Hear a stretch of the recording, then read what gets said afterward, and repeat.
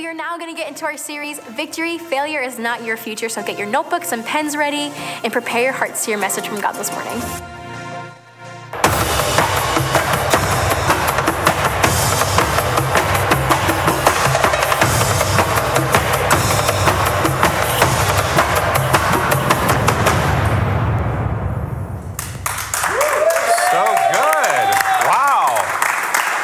So much happening at Restoration Church. Pastor Nate, thank you for letting me do this.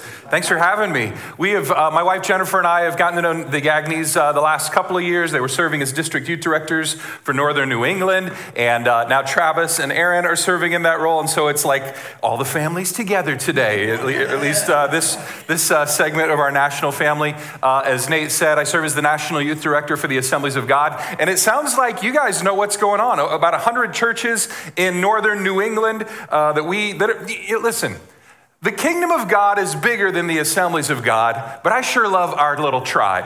Like, I just love getting together with family, and I feel like I'm with family today, so thank you for having me. Nate gave a great recap of the weekend. We were with 300 teenagers up in Plymouth. It's my first time in New England, actually. I came as a child. Anybody get drug around the country by your parents on vacations and stuff when you're really little? So, like I told my parents I was coming here. My dad was like, "Oh, you were there, remember?" I'm like, "No, I don't." Here's how he remembered it. He goes, "Don't you remember we went all the way up to Nova Scotia, but then on the way back down, we went to Boston, and we went to the Children's Museum there. And remember, there was a big political rally outside the Children's Museum." I'm like, vaguely familiar. I'm like, who was doing the political rally? Walter Mondale. Only some of you know who that is, because that's how long ago it was. He ran for president in 1984.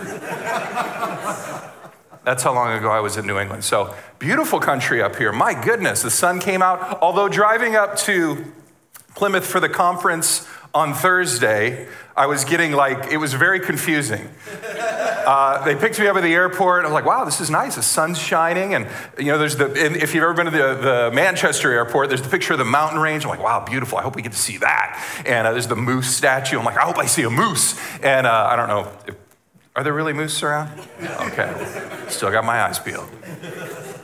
Really wanted to get me a lobster roll. Let's do it. New England. And then it started snowing. I'm like, what is happening? Had to get my calendar out. I'm like, is it April? Because I seem to have time traveled to winter, but it stopped. So anyway, it is so good to be here. I love the topic. Pastor Andrew from the Milton campus brought me up to speed on the Victory series that we've been in, and so Victory Over Sin, our topic for today. And so if you're watching online, welcome. Thank you for joining. I am not Pastor Nate, if you're just tuning in. So hello to Milton, hello to Plymouth, and of course here in Dover, worshiping the Lord together is just nothing like it. Worship team, you guys did a phenomenal job this weekend up at the Revive conference, and an amazing job today. We are certainly blessed to have such an amazing team. The health of a church, to me, is always seen in those who come back to serve. Like Josh, you were saying, you're like, I don't just go there, I'm involved. Because that's what happens. Like when Jesus changes your life, it's not enough to just go and listen to a message and say, oh, that check, got my spiritual milk for the week. That was nice. Now let's go back to work. Self-feeding happens when we start serving. And when we find God's plan for our lives. And there's nothing I want more for the teenagers in the Assemblies of God. As we mentioned, there's about 100 churches in the Northern New England district. We've got 66 districts spread across 50 states and Puerto Rico. And there's about 13,000 churches that make up our fellowship in this country. If you wonder why it's important to send teenagers to a conference like yesterday, or why it's important to go to that leadership conference that's coming up at the Milton camp, if you wonder about that, I would say this. As a young person growing up serving God, I don't have a very dramatic testimony. I don't remember a day when I didn't believe that Jesus was God's son, that he died on a cross to forgive my sins.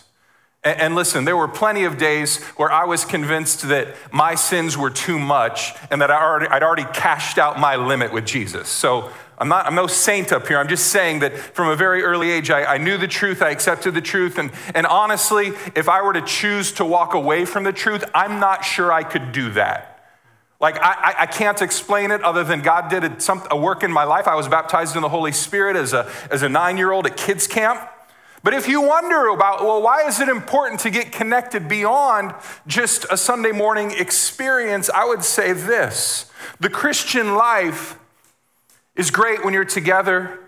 Ultimately, the Christian life is all about your relationship with God, not your spouse's relationship with God, not your parents' relationship with God, not your pastor's relationship with God. It's about your relationship with God. And so in that sense, it's sort of this lone experience.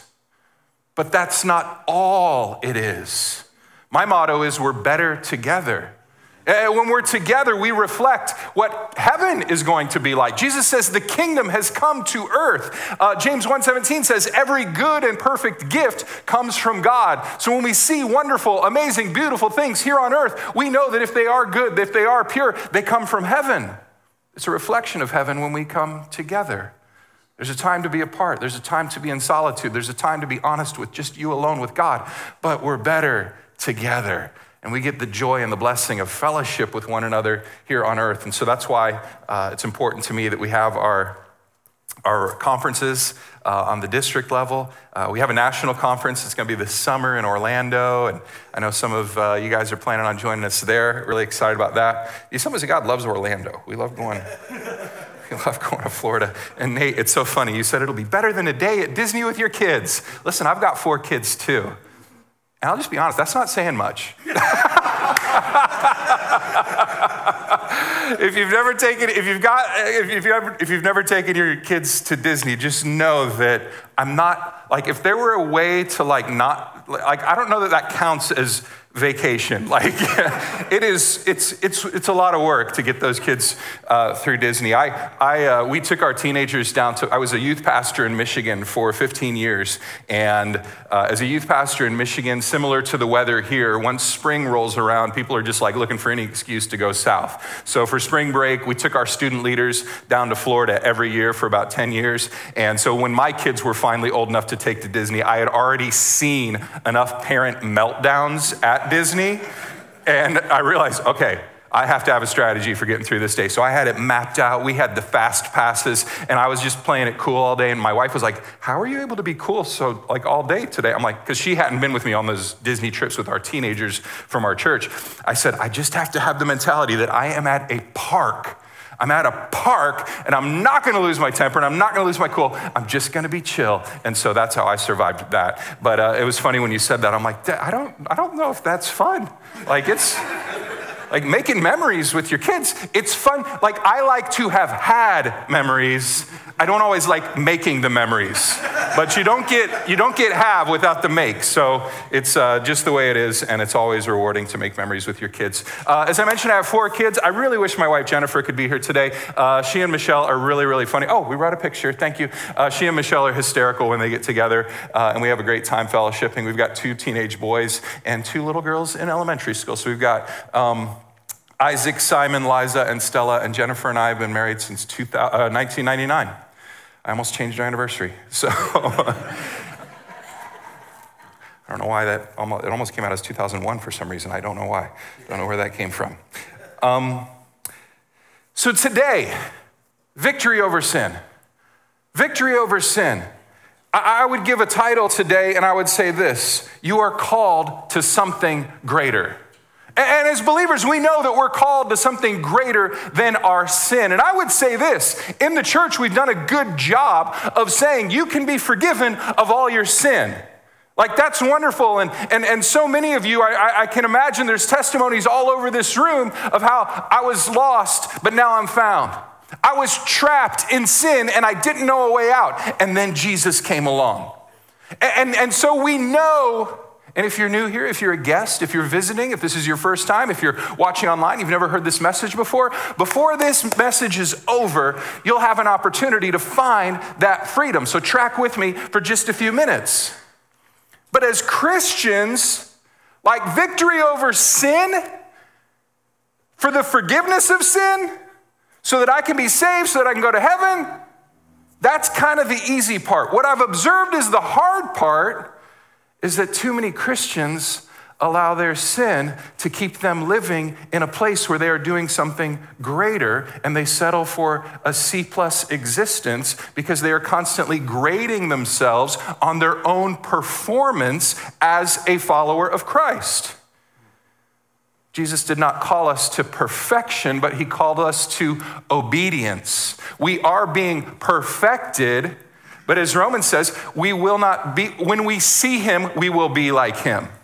In the meantime, it is a gradual process. So for me, I want to have victory over sin. I know that I have victory. I know that I'm more a conqueror. I know that he's already won the battle. I know that grace is inexpendable. Where sin increases, grace increases all the more.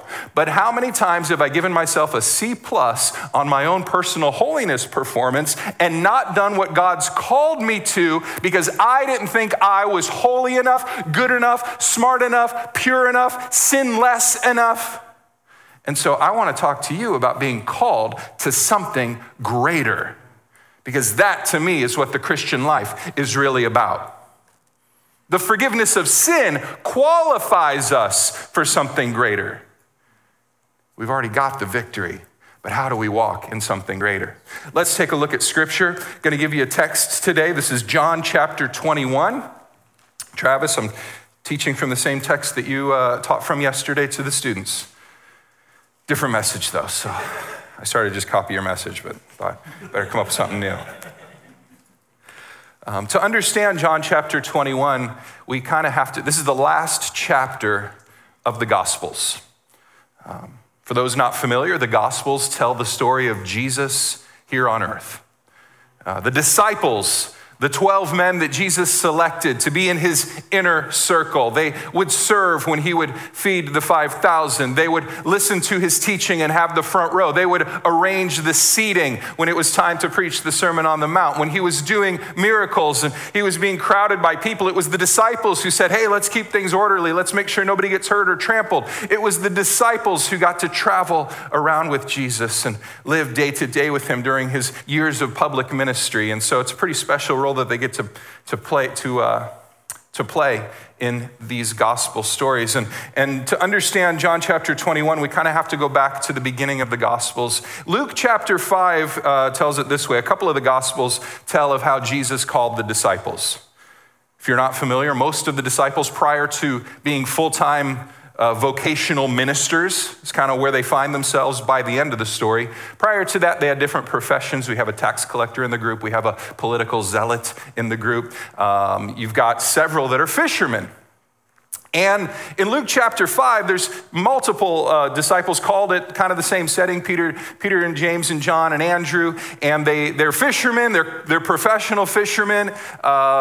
Many historians think that Peter, who kind of gets to be in the spotlight a lot during these stories, was not just a professional fisherman, not just a commercial fisherman, but likely owned a small fleet of ships that would go out on the Sea of Galilee. And I say ships very loosely. These are like large, wooden rowboats, more or less.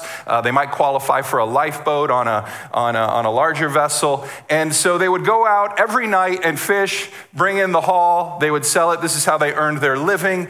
And again, Peter is among them. We're going to talk about Peter a lot today. And he's kind of the boss. In Luke chapter 5, verse 11, there's a simple sentence that I think a lot of us can relate to when we chose to follow Jesus.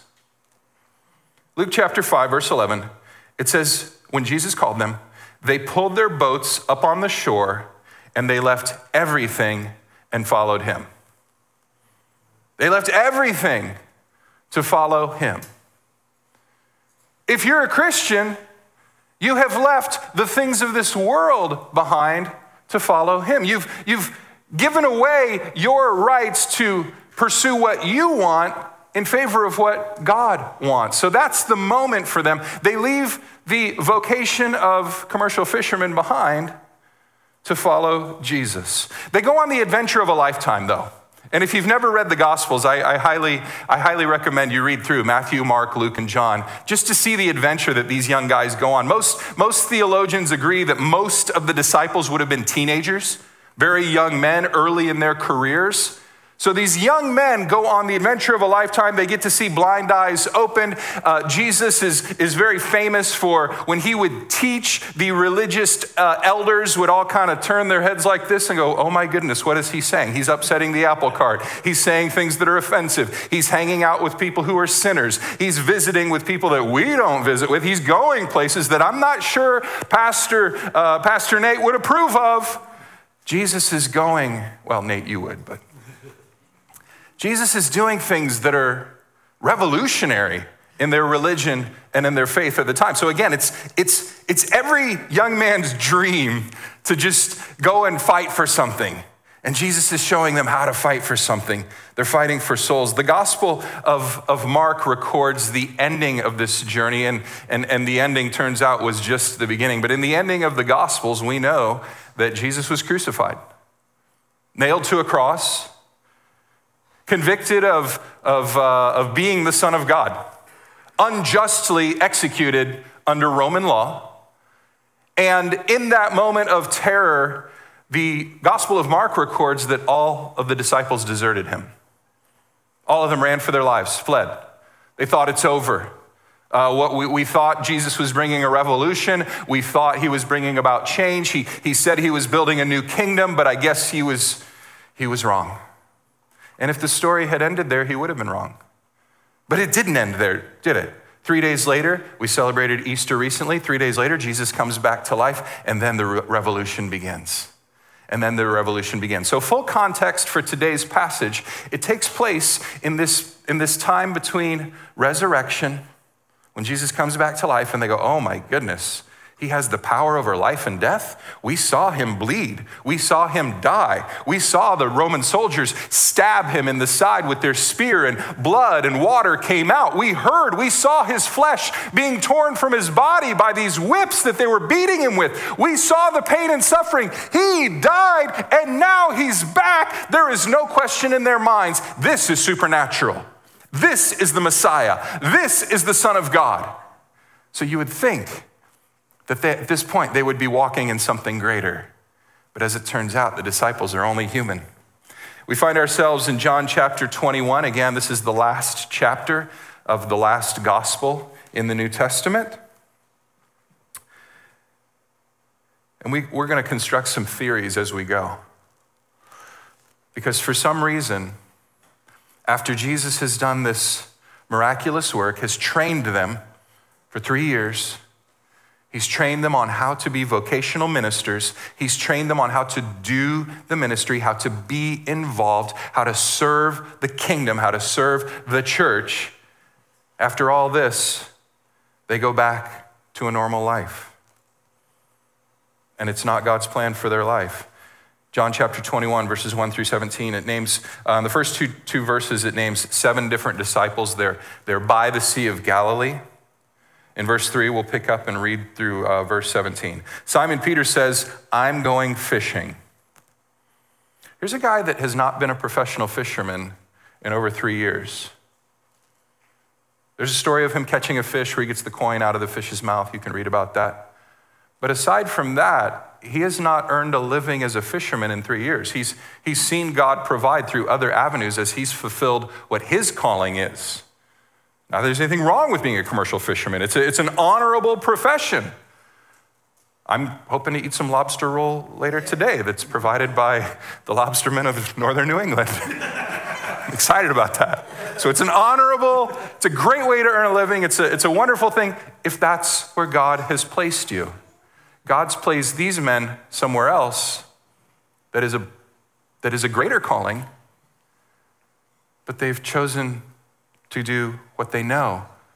They've chosen to do average. I'm not saying that commercial fishermen is average and that ministry is greater. I'm saying that what God has called you to is greater than what you might settle for. than what you might settle for. So these guys are settling. The other disciples say, we'll come too. So they all set out. So they went out to the boat, but they caught nothing all night.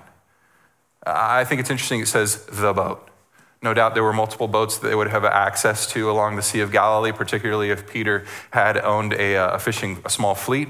They went back to the boat. They went back to the boat of familiarity. They went back to the boat from Luke chapter 5 that they left on the shore. We're not sure who's been taking care of it for the last 3 years, but either way, he's got access to the boat. He went back to the familiar. He went back to the place where they remembered what to do, how to do it. It's easy, it's understood. Maybe not easy, it's easy in so much as they know what the cause and effect of their labors will be. And sometimes when you're serving God, he doesn't tell you in advance what the cause and effect will be. In fact, more times than not, he doesn't. He has you walk by faith and trust him, because that's how you grow your faith. Faith is not conjured. Faith is not a result of willpower. Faith is grown as we obey God. So they go back to the boat and caught nothing all night. Why did they catch nothing all night? These are professional fishermen. They know how to find the fish. They know where they are. I've never been on the Sea of Galilee, but I'm told that there's a kind of tilapia that it's caught best at night. And so fishermen there to this day will fish all night to bring in this catch. In fact, they've named this particular fish, they've named it St. Simon's fish, is kind of how it would translate in the local dialect there, because of this story, no doubt. So they catch nothing. Why? Because there's no anointing on his labors. There's no anointing on his labors. It's a closed door when we try and go down a path that God doesn't have for us. Why? Because he loves us. Because he loves us and he's trying to steer us in the right direction. We don't want to know why we still struggle with sin at times. We want to know why we fall into old patterns. Maybe it's because God has a new pattern for you to walk in. Maybe the temptation comes not simply because you're bad, but maybe it comes because you're not where you're supposed to be. Victory over sin's already there if you're a Christian. It's already there. You're already forgiven. Did you know that you're forgiven of sins from the past, but also when you ask Jesus into your heart to forgive all your sins, he forgives you of past, present, and future sin. Did you know as a Christian, you're forgiven of sin that you have not yet committed? How is that possible? It's called the miracle of salvation. Well, then why can't we go on sinning? Well, Paul addresses that in Romans. He says, does that mean we can just go on sinning and doing what we feel like? And he says it this way. The NIV translation says, by no means. The modern translation, I think it says, are you out of your mind? By no means. Shall we go on sinning so that grace may increase? By no means. It says we died to sin. How can we live in it any longer? For it's by the grace given me that I say to every one of you, do not think of yourselves more highly than you ought. And what happens is, as Christians, we start to live free of sin, and then we get kind of proud about it. And then we start getting a little prideful about our own holiness. We start maybe judging people a little bit for their lack of holiness. Might be human nature, but it's not how it's supposed to work.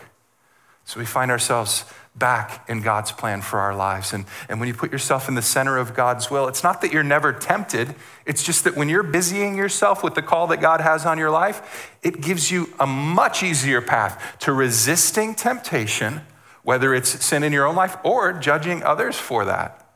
Because ultimately we want to say to others, hey, you're weak right now, I'll help you be strong. Not because of me, but because of what God's done in me. Let's read on. At dawn, so they're fishing, they catch nothing all night. Verse 4, at dawn, Jesus was standing on the beach, but the disciples couldn't see who he was. He called out, fellas, have you caught any fish? No, they replied. I don't know if he's teasing at this point. I don't know if they're like, who's the jerk on the seashore or the lake shore asking us if we've caught any fish? I mean, like, it's bad enough that we've been out here all night. I mean, if I worked an entire 8-hour, 9-hour, 10-hour shift, I'd expect a paycheck at the end of that. These guys have just worked a whole shift and they know we're not getting paid. We wasted our whole night. I mean, how disappointing is that? I don't know if you've ever found yourself in a business situation or a business transaction where it just turned out super, super disappointing. That's where these guys are now. And now here's a stranger on the lakeshore asking if they caught any fish. Jesus responds when they say no in verse 6, throw out your net on the right-hand side of the boat and you'll get some. So they did, and they couldn't haul in the net because there were so many fish in it. Then the disciple Jesus loved said to Peter, "It's the Lord. It's the Lord." He knows this is a miracle. This is a miracle. And for those who you're facing financial situations where you're wondering if God's going to provide, I just want to point out what just happened in this passage of Scripture. These guys work a full 8-hour shift. They're getting nothing, but in an instant, they bring in one haul that is so large that they can't even get it in. It takes them a tremendous amount of labor. We know as we read on that they eventually do get in a serious amount of fish. In fact, it gives us a number if we read on. I'll have to look at it here in a moment, but I just want to point out, if you honor God with your business, he can do more in an instant than you can do in a full day's labor. Some struggle to take time off on a Sabbath, some struggle to take a Sunday off, to be in fellowship with other believers, to hear some teaching from the Word of God, to lift their hands and worship together with other believers, and to rest, even though God's Word tells us one of the 10 commandments is that you would take a day, the Sabbath, to rest. Some struggle to do that because you think, if I do that, I'll never be able to make ends meet. And in this moment, Jesus is just illustrating, I can do more in 5 minutes than you can do in 8 hours. I can do more with your 6 days a week than you can do with 7 days a week. Some struggle to give their tithe, the 10%, and I like the way you worded it, Pastor Nate. That's an area where you're walking in obedience to the Lord and following the Lord's plan. If you struggle to do that, you need to understand God can do more with your 90% than what you can do with your 100%. And it's not just a graduated scale of improvement that he can add. It is a supernatural scale of improvement that he can add to your finances, to your time, to your relationships. Let's read on.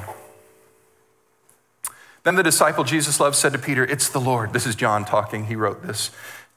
John says to Simon Peter, "It's the Lord." When Simon Peter heard it was the Lord, he put on his tunic, he jumped in the water, and he headed to shore. He was so excited to see Jesus, he just jumped out of the boat.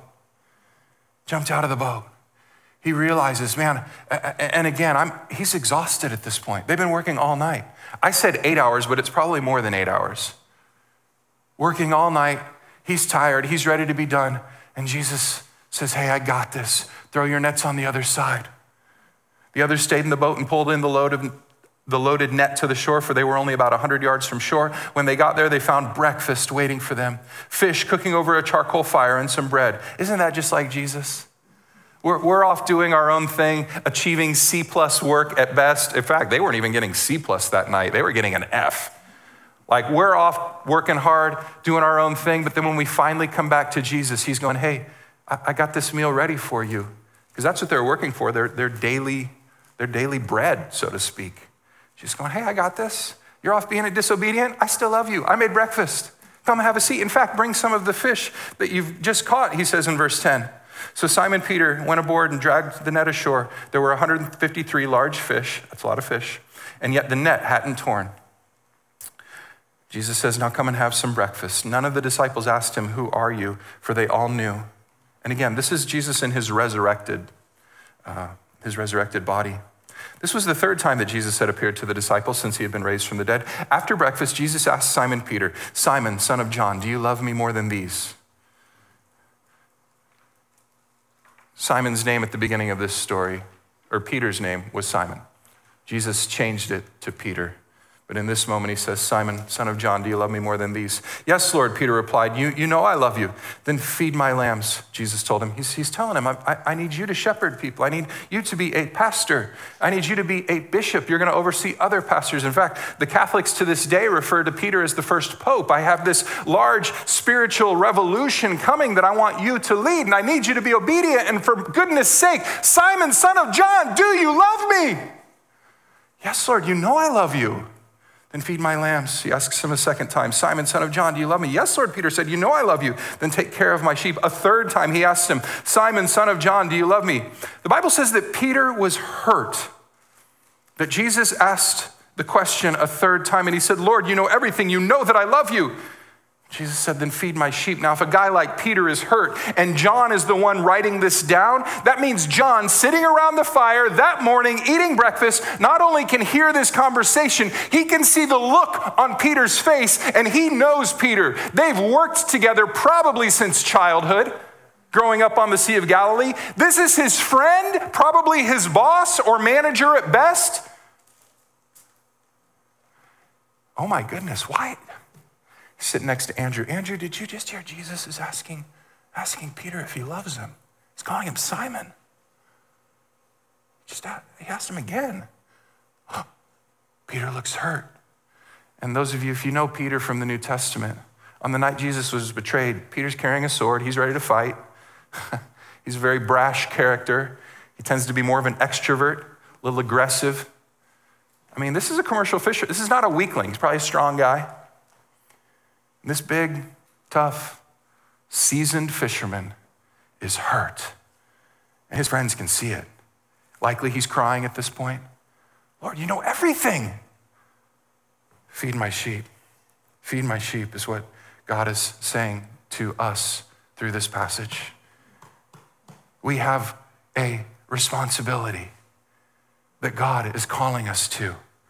Whether you're a commercial fisherman, or you're a manager, or you're an hourly worker, whether you do something creative with your skill set that God's given you, you might be a teacher, you might be a college graduate, you might be a high school dropout. Whatever it is that you do with your day to day, God is calling you in addition to feed his sheep. To be concerned for the needs of others. And we do this through our giving. We do this through our actions. We do this through our words. We do this with how we how we relegate our time. So 4 themes from this passage of scripture. I'll give these to you. I'll make some comments along the way, and then I'll close. 4 themes for us to ponder, for us to get in our heart. The first one, I've already said it. It's responsibility. It's responsibility. Verses 15 through 17, Peter was being asked to feed my sheep. And as I just said, we are being asked what we can do for the kingdom. What we can do for the kingdom. You see, sometimes when God calls us, we get really excited and we start serving, but then we fail. It gets hard. Or our own personal shortcomings, whether it's a daily struggle with sin, whether it's sometimes just laziness, whether it's prioritizing something else other than God's work that he has for us. But let me say this, though you fail, you have to keep coming back for more. I've been a youth pastor for a very long time, and young youth workers will say, hey, I want to be a youth pastor. What advice do you have for me? And I say, you got to keep coming back for more. You just got to keep coming back for more. It's not going to go perfect your first at bat. It might. That wasn't my experience, though. I quit many times, usually on a Thursday morning after a youth service. It was just a little too much for me. Talk to lead pastors. Sometimes the hardest day of the week is Monday because they're recovering from all the hard work and going, God, I just want to serve you, but the vision that you gave me isn't fulfilled yet. And God's up there going, hey, the vision that I gave you, it's not fulfilled yet. Yeah, we're saying the same thing. I know, I feel like quitting. And he's going, yep, and I need you to come back for more because the vision is not fulfilled yet. So if you've failed, if you've struggled, if you feel like, man, I've tried to serve God, but it's just too hard, you got to keep coming back for more. Well, he gave me a vision of what my life was going to be like, and it just hasn't lined up that way. That's why you have to keep coming back for more. My kids, they don't serve the way I was hoping they would serve. They're not turning out like the parenting book that I read said that they would turn out. Keep coming back for more. Personal examples. Growing Kids God's Way, James Dobson. All wonderful, all awesome. But what do you do when you have a strong-willed child? Responsibility. You've got a responsibility to keep coming back for more. Let's cross-reference just a little bit. I'll throw out some scriptures. You can jot these down. I can't remember if they're on the screens or not. Romans chapter 10, verse 13. Everyone who calls on the name of the Lord will be saved. Hey, that's great. Verse 14, but how can they call on him to save him unless they believe in him? And how can they believe in him if they have never heard about him? And how can they hear about him unless someone tells them? That's not just for pastors, ladies and gentlemen. That's for every member of the body of Christ. We have to tell people. We have a responsibility to tell people about Jesus. And you are uniquely gifted to do it in a very specific way, through personal relationship, through caring for people in your community. Some do have a gift of evangelism where they can walk up to a stranger on the street and say, hey, you don't know me, but I just had to ask you this question. If you died today, would you go to heaven or hell? I don't personally have that gift. I've tried it. It's very awkward. I've never seen it work. But listen, I've heard others do it. I've watched Ray Comfort videos. He does it. He's got a specific gift. So you gotta keep coming back for more to discover what your specific gift is. It might be preaching, it might be teaching, or it might just be buying a cup of coffee for somebody and saying, hey, I go to Restoration Church and I don't know, I saw you here and you look like you just needed to pick me up today. God bless you. Here's an invitation, no pressure. And then they're like, wait, come back. Okay, what? Right? Like, and everything in between. It might mean mowing your neighbor's yard while they're on vacation. You're like, hey, I just didn't want you to have to do any work when you got back. Like, just little things that come to your mind. It's a wonderful way to communicate the love of Jesus in a very natural way. Because one thing that Jesus was an expert at was communicating the supernatural in a natural way. Matthew chapter 28:19, therefore go and make disciples to all nations, baptizing them in the name of the Father, the Son, and the Holy Spirit. We call that one the Great Commission. Psalm 96:3. This is a great one for the current generation that we're living in right now. They're calling Generation Z, like these kids that are coming up, they're calling them publishers. Why? Because they publish on TikTok, they publish on Instagram, they publish now on their video games. People will pay to watch other kids play video games on their own TV. They're publishing that content. They're publishing on YouTube. You talk to the number one Christmas gift that 9-year-olds wanted this past Christmas was their own YouTube channel so they could publish their own content. Listen to what Psalm 96:3 says. This is the New Living Translation. Publish his glorious deeds among the nations. Tell everyone about the amazing things he does. Acts 4:12. There is salvation in no one else. God has given no name under heaven by which we must be saved. We have a responsibility to take this message, not just if your first name is pastor, not just if you have that little reverend in front of your name. We as believers, as people who have said we put our faith in Christ, have a responsibility. Worship team, you can come and we'll close in just a moment. Can I just ask an awkward question real quick? Is the countdown clock, is that what that is? Okay. Are we done being awkward? Yeah. Okay, good. We'll move forward. All right. Potential. We have potential. We have a responsibility. We have a potential. The potential in this passage of Scripture was for the miraculous. Not just a hard night's work, but the potential was for the miraculous. Jesus does a miracle in an instant. That is our potential, is for the miraculous, and we need to embrace the miraculous. Did you know that in 2020, and this is where my job as National Youth Director gets really fun. In 2020, during COVID, teenagers giving to Speed the Light missions gave $10.2 million during a pandemic to spread the gospel around the planet. Now, just to put that in perspective, in 2017, 3 years earlier, they gave $9.8 million. Giving went up during the pandemic because teenagers in the Assemblies of God said yes, and not just embracing their responsibility, but we're walking in a supernatural potential. And any of you if you've ever participated in faith giving, you know, well, what is faith giving? Faith giving is when you say, I feel like God's telling me to give it a dollar amount, but I can't afford it. Faith giving is when you say, okay, God, I'm going to be obedient to that dollar amount. Because the Bible says not to give under compulsion, but to give what the Holy Spirit puts on your heart to give. So with like Kingdom Builders, for instance, the Lord's told me to give, and I'll just use the number $1,000. You might look at your bank account and say, I don't know where $1,000 is going to come from. You know what? Let's pray. Let's pray. That's all God's asking. Let me help you live up to your potential. But I can't do that. That you're missing the point.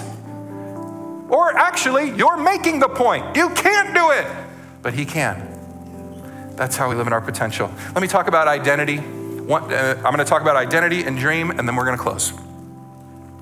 Did you catch what I said about Simon being renamed Peter?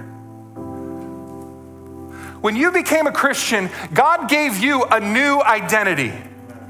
When Simon started following Jesus, he got a new identity and a new name. Jesus said to him, Simon, I'm going to call you Peter. And elsewhere he says, upon this rock, I will build my church. You see, the name Peter actually means rock. That's what it translates to rock. Jesus is saying, you're my rock. But did you catch what he's saying to him after a night of fishing at the end of the story? Saying, Simon, son of John, do you love me? Yes, Lord, you know I love you. Simon, son of John, do you love me? Lord, you know everything. And again, the Bible says that he was hurt. You know everything. Why was he hurt? One, his master is saying, do you love me? I've given my life to you, Jesus. How could you ask if I love you? Simon, son of John, do you love me? A third time. And Lord, why are you calling me Simon, son of John? I'm Peter. You gave me the new name. You said I was going to be a rock. You said you were going to build your church on the rock. You said I was going to be a leader. You said I was going to be a pastor. You said I was going to bring other people to you. Why are you calling me Simon now? And the best answer I can come up with, and I'm not the master level theologian that some people are, the best answer I can come up with, and you've already thought of it as I've said this story, is that he wasn't being Peter that night. He was being Simon. And so you have to ask yourself, am I being who God's called me to be, created me to be, or am I settling for an average, back to work, everyday, run-of-the-mill Christian? You want to have victory over sin? You want to have victory over sin? Find yourself in the center of God's will, busying yourself with the things of God, and Satan won't be able to touch you. Jesus says it, there is no temptation that has seized you except that which is common to man. And you know when you run into common man problems? When you're not living in the supernatural man world. Your supernatural world might be serving here at Restoration Church. It might be serving in Restoration Recovery. It might be witnessing, sharing God's word with people that don't know it. You want to know about victory over sin? It's just that simple. Now, I did make a promise, so I said I'd close this way. In fact, would you just stand with me and we'll close just like this. I'm going to pray over you and I'm going to hand it back to Pastor Nate, but I have to ask the question for those who, either you're online, you can put this in the comments, you're here in this room, you're in one of the locations. I'm going to ask you to close your eyes right now. If you're online, don't close your eyes. I'm going to ask you to close your eyes right now, and I'll just ask this question. Are there any in this room that you say, Josh, I need to make things right with God? All things being equal, I am not living a Christian life at all, let alone in the center of God's will. If that's you, would you just raise your hand real high? I'm going to pray over you. I've asked people to close their eyes to give you a little bit of privacy. Yep. Who else? If you're watching online, you can leave it in the comments. Yep. I see hands slipping up. Nobody looking around. This is just for me and them, trying to keep this private. Hands slipping up. Yep. You can put those down. Listen, growing up in church, during this moment of the service, our pastor would say something like, well, now we're going to pray a sinner's prayer. And it's a prayer that we as sinners pray to ask for forgiveness. But I don't like calling it a sinner's prayer because I feel like that's not the language Jesus would use. I feel like calling it a miracle prayer. Can we pray that miracle prayer together? And I see heads nodding all over this room. We know what we're about to do. If you don't, it's just a prayer that you can repeat after me. But you just make it your own. And it's real simple. So just repeat after me. Just real simple. Repeat after me. Say, Dear Jesus, I believe you died on a cross. Come on, the whole room, let's say it together just to give some anonymity to those who, because Pastor Nate will give you some direction on how to make it personal in just a moment, but I just want to make it easy for those. I believe you died on a cross, Lord, to forgive my sins. And I ask you to come into my life and forgive me of all my sins, past, present, and future. And ask you to give me a new life. I know that I'm called to something greater. And I ask you, Lord, to show me what it is, and I'll be obedient. Thank you, Jesus. And I'll see you soon, but not too soon.